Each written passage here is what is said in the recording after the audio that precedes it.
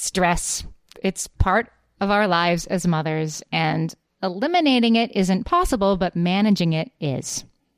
Reset is a stress supplement formulated for the 3 body systems that are affected by stress: the nervous, endocrine, and immune systems. This is reminding me of my homeschooling, Amy. Their Unwind supplement contains ingredients like ashwagandha and chamomile that are perfect to help you unwind at the end of the day. I'm speaking from experience, guys. I tried the 14-day reset myself. It really helped me. I slept. I was calm. I didn't yell. It was great. Reset also has a daytime product called Calm for daytime stress, just in case you have any of that, guys.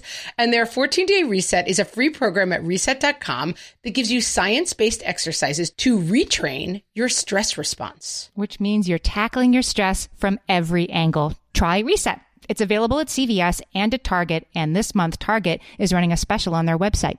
Or for 10% off your first purchase, go to R3set.com and use the code FRESH at checkout.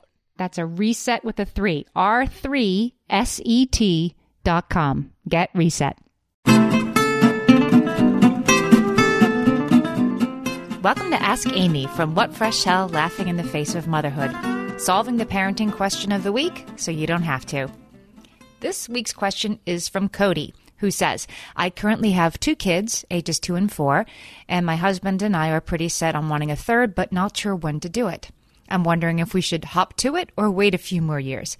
Any opinions on what you did or didn't do, and what worked and what you wished went differently? Cody, this is a good question. If finances aren't a super big concern, if you're lucky enough to have that be fine, then this is certainly a question of sort of family dynamics and what you can handle as parents. If Margaret were doing this, she would just say, get it over with, I think. I've heard her say that she didn't love the baby stage and had her head down, had the diapers in the bag, like just finish it all at once. I loved the baby stage. I loved having a little one. I was so sad when each of them was weaned and, didn't need me to carry them anymore.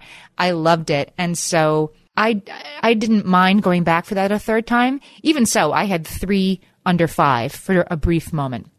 And there are good things about that, yes, because you are in the up at 7 a.m. on a Saturday. Where are we going to go today? Let's do stuff. The kids are sort of a set, and that makes things easier. But even 5 years apart, so if you, say, had your third kid and a year from now, it sounds like your oldest would be 5. That was a nice spread for us as we were younger.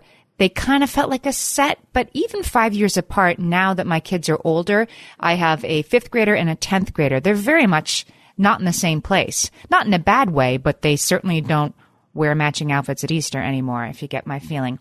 Had my oldest been a little bit older when the youngest sibling was born, he would have enjoyed it more and he would have taken more part in it. I remember my brother being born when I was 7. I was so into it. And then I had sisters born when I was 11 and 12, and I was really into it with the bottles and the diapers.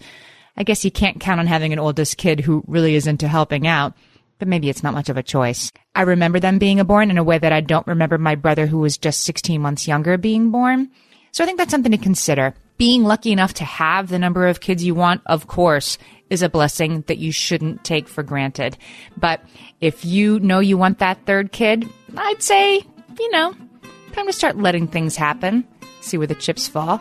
Send us your parenting questions. We might answer yours next. Email us questions@whatfreshhellpodcast.com. Thanks for listening.